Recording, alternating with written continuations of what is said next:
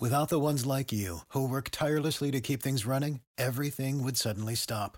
Hospitals, factories, schools, and power plants, they all depend on you. No matter the weather, emergency, or time of day, you're the ones who get it done. At Grainger, we're here for you with professional-grade industrial supplies. Count on real-time product availability and fast delivery. Call, click Grainger.com, or just stop by. Grainger, for the ones who get it done.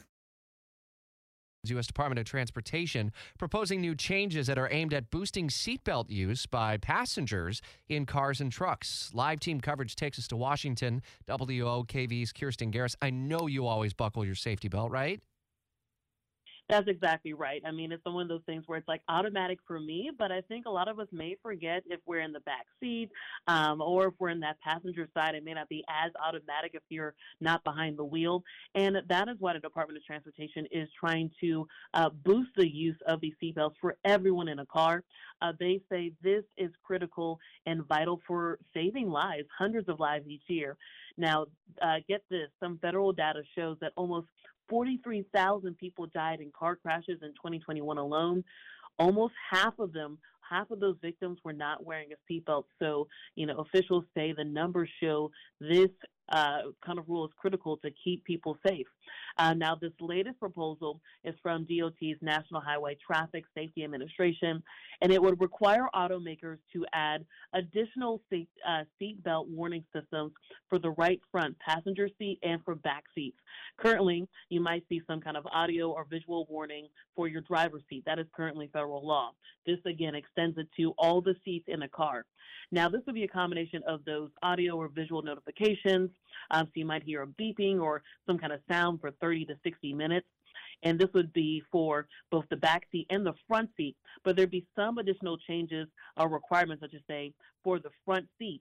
This would require some kind of warning that would be active until both the driver and the passenger fasten their seat belts. So these are some of the new changes that could be coming down the pipeline very soon.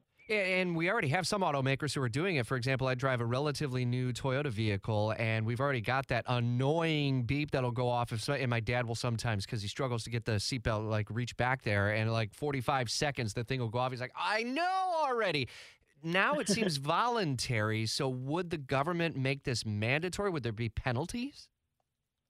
Essentially, that is what this is doing. This is making it more mandatory. And because this is a rule that the federal government is proposing, this is something that it won't take effect right away. There are certain stipulations. So anytime the federal government proposes a new rule change, they have to open it up for 60 days for public comment. So anyone, drivers to automakers, could comment on this. Now, I had a chance to talk to safety advocates. They are hoping that automakers will embrace this new change. As you mentioned, some are already doing it voluntarily. This is just one of those steps that the government can take to make this more official and across the board, having it become a standard versus an option.